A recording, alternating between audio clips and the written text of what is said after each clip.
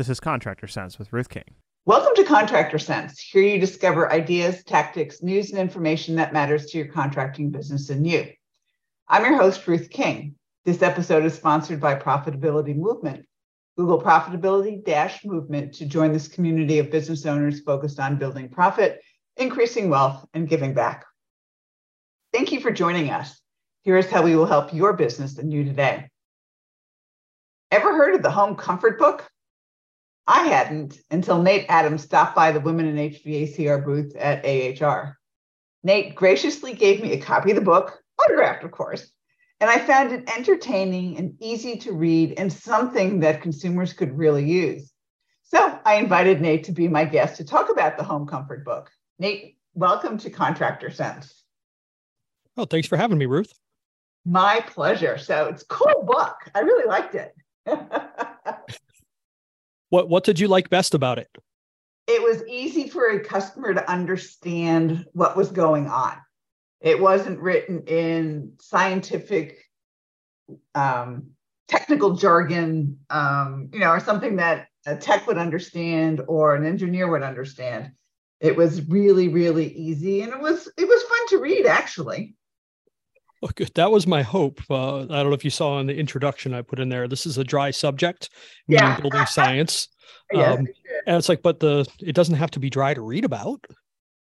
No, I think you made it fun and interesting, and made it easy for somebody who was, thinking about, replacing a heating and air conditioning system to, figure out what's wrong. Number one, if there are things that are wrong, and number two, what the questions they might be able or should be asking customers. Yep. Customers should be asking contractors. Excuse me. Sorry about that. So how did you come to write the book?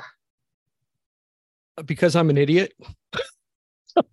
Okay. Now that you're an idiot, what made you sit down and write this book? Well, it's an awful lot of work for something that doesn't pay very well. But fundamentally, I was frustrated that in reading about building science and trying to understand the physics of what's going on of a whole house versus just the system in a house, that it was like everything was 301 and 401, and I really wanted a 101 introduction. How about a 50? Yeah. The goal here was to bring someone who knows nothing about the physics of how a house works up to speed so that they could read more advanced stuff and actually hang on.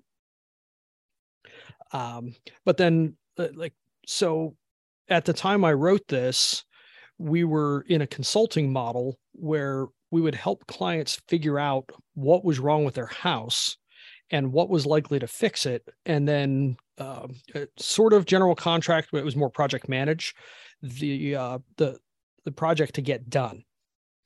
So, you saw that there's a lot of photos in the book that were from actual projects. I did. That is based in real world. It's not just all theory. I joke that in building science, there's way too many arguments over specification sheets. We're like, well, in theory, this should work. And I'm like, well, have you sold it or done it? Well, no, then frankly, shut up.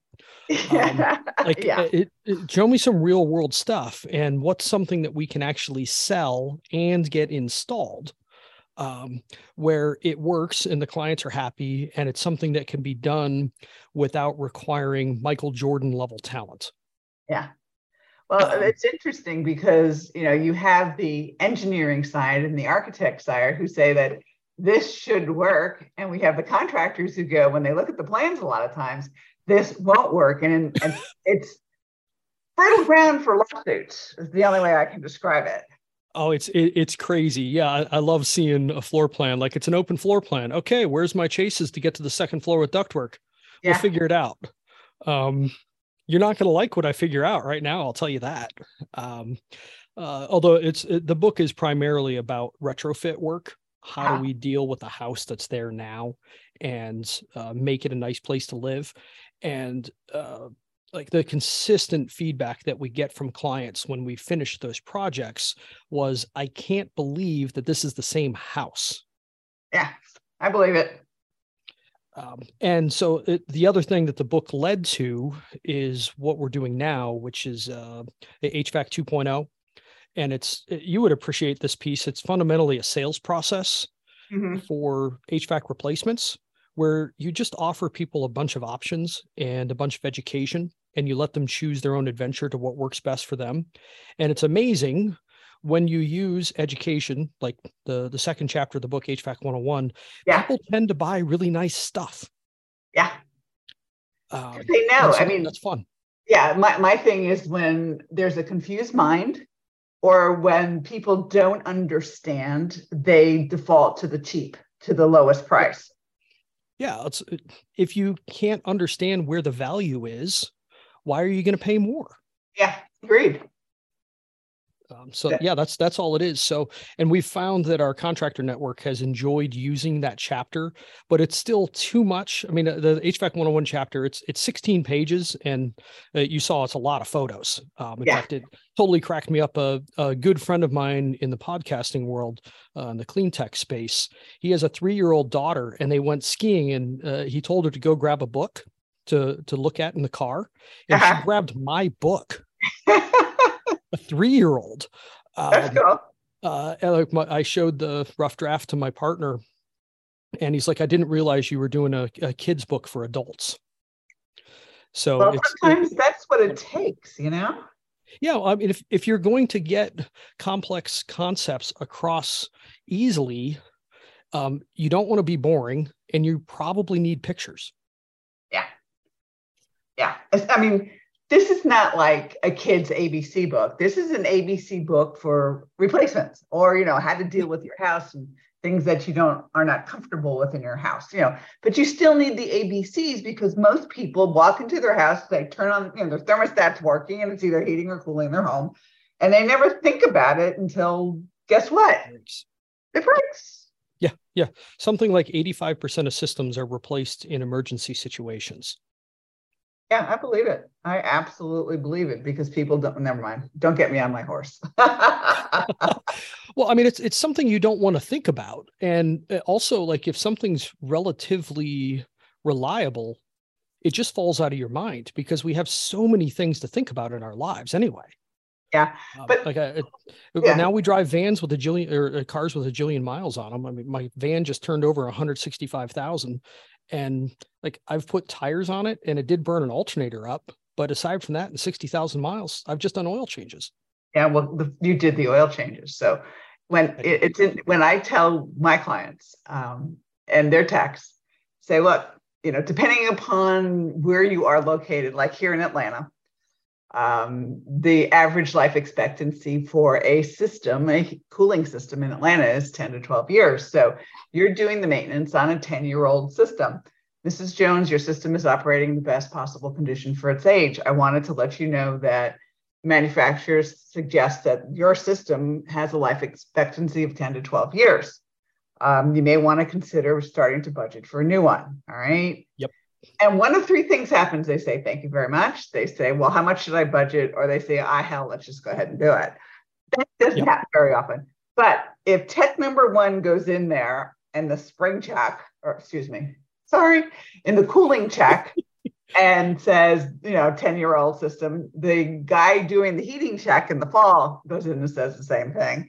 By the time we were doing it for 12 years, at least they've been educated. So if that compressor dies in, 12 and a half years, they could go, oh, crap, you told me about it. And it's not a surprise. Yep. Or they will have replaced it, one of the two. So that's the way I think about it. Anyway. All right. That's exactly it. But yeah, time for break, right? Yeah, it's absolutely time for break. I just started talking. Sorry about that. But before we take a break, if somebody wants to get the Home Comfort book, where do they go to get it? It's pretty easy. You go to NateTheHouseWhisperer.com, and there's either a digital version on there or you can get a printed version. And then True Tech Tools also has it as well. Okay, cool. When we get back, we're going to dive into the book a little bit further. So thanks for listening to Contractor Sense. We'll be right back. Are you one of the contractors who enjoys getting and analyzing your financial statements each month? If not, it's probably because you haven't taken the time to discover what your profit and loss statement and balance sheet are telling you. And you probably are not making good business decisions based on timely, accurate financial statements. You know you have to do something about this, but where do you turn? Ruth King's makes your financial statements fun and sexy online course. These easy-to-understand 4 sessions explain financial statements in English rather than accounting babble. You'll discover what your financial statements mean and how to analyze them each month. Then you'll have the info you need to spot minor issues and take care of them before they become major crises and run you out of cash. Enroll today. Click on the link in the show notes or call us at 770-729-0258.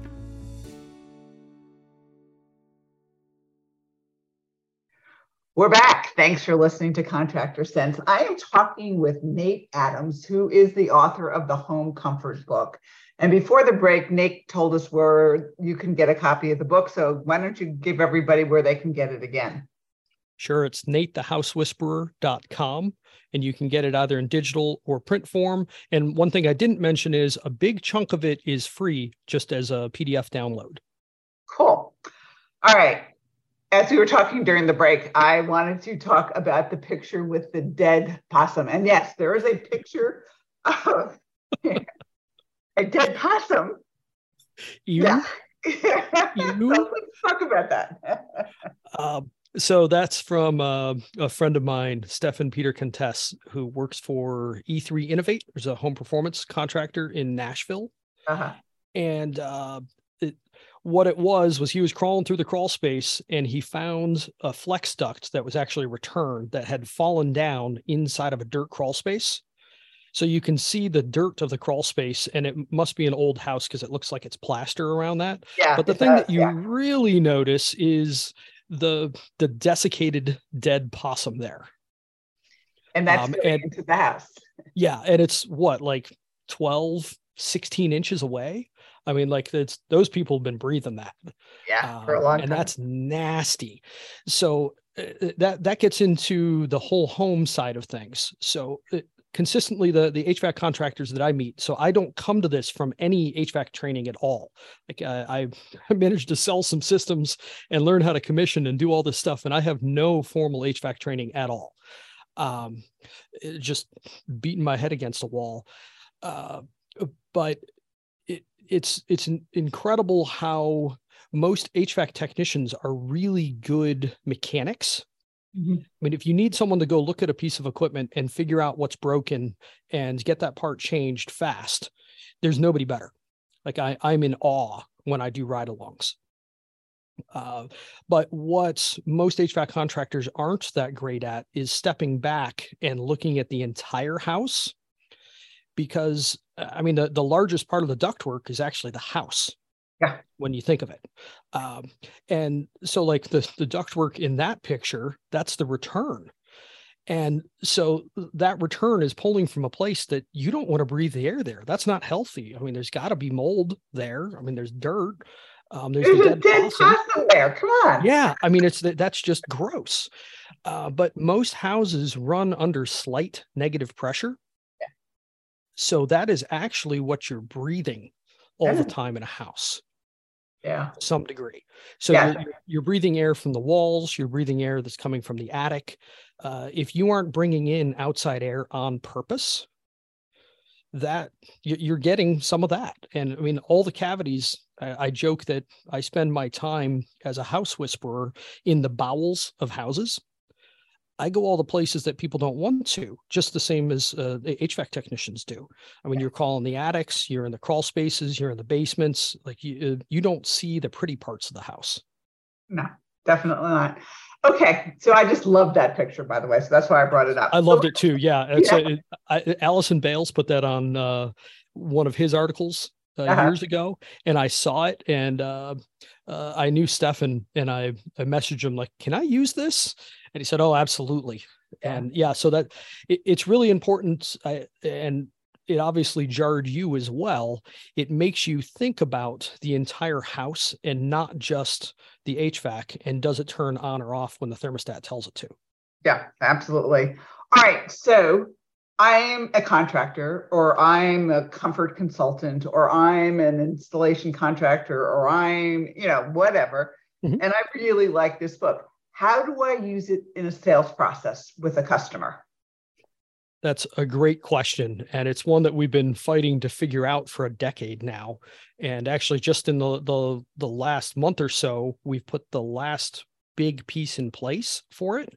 So the issue has been, we offer, you'd call it an energy audit. We call it a comfort consult, but it involves a blower door test and a long interview. And you're fundamentally trying to figure out if a client has issues, is HVAC alone likely to blunt or solve those problems?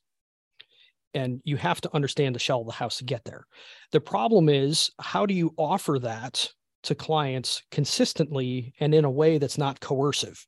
So you're just offering, you're not saying you will do this and you will like it. We aren't going to Colonel Klinger or anything like that. Come on, we're dating ourselves. You know that, right? I didn't watch that much Hogan's Heroes, but I speak German. So that sort of stuff just cracks me up. Anyway, we needed a way where every client that is looking for a replacement is offered that option, but they aren't shoved in that direction. And so that required a free quote process as well. And then what we do up front is we give people a comfort quiz. So we ask them 4 questions, and the answers aren't yes or no. The answers are on a scale of 0 to 10. And the 4 questions are, do you have rooms that don't heat well? And it's a much longer question, but fundamentally that's what it is. Are there rooms that don't cool well? Does anybody have respiratory issues like asthma or allergies? And are there any moisture problems or pest problems in the house? And if they score low on that quiz, they do a free quote. Let's just change your equipment out like for like. We'll give you options, good, better, best, platinum, whatever you want to call it. And you can replace your system and move on with life. And that's what most people are looking for at the end of the day, like 70%. But we do a good job of educating them. And like I've broken it down now. Have you ever heard the Thomas Jefferson line? It's I wrote you a long letter because I did not have time to write you a short one. Yeah. So, I wrote that book, and then the HVAC chapter is, 16 pages, which is really pretty quick for what I get done in there.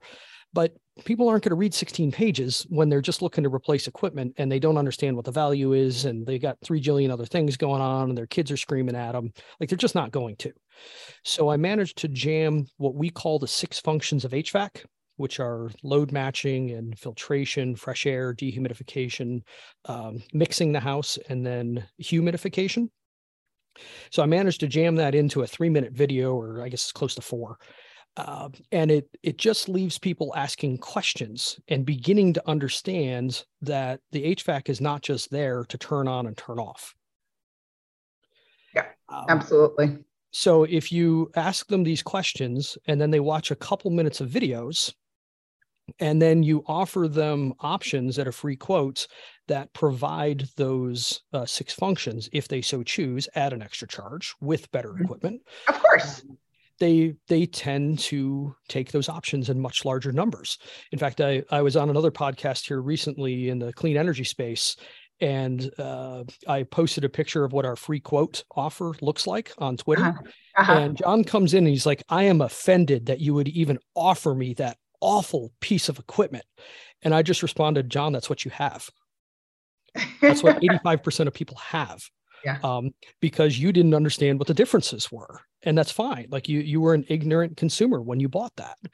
There's nothing wrong with that, but it is our job to educate people. So the process basically works. The first question is, are there comfort problems you'd like to solve? And you have them take the comfort quiz, and they fork off to either do a free quote or a comfort consult. And then the comfort consult does enough testing, but not a ton. Like we don't want it to be crazy. We call it being a home performance bonehead. This is not a science project. We're just trying to triage people and triage homes. And the comfort consult helps decide, is HVAC alone likely to fix things, or do we need to do more planning and figure out some more stuff to do? Cool. All right. Give us where they can get the book again. It's NateTheHouseWhisperer.com. Very good. So Nate, thanks so much for joining me today. I appreciate it. It's a great book. Well, thank you. I'm really glad you enjoyed it. It was a fun project to do. Oh, very good. And thanks to all of you for joining us. Choose one thing that you discovered and implement it in your business. These ideas, tactics, and strategies help you make more money, have more free time, and give back. If you like today's program, spread the word. Please review this podcast on any device you're listening to it on. Help a fellow contractor make more money too. For comments or questions, call me at 770-729-0258 or email ruthking@hvacchannel.tv. Thanks for listening. Have a great and profitable day.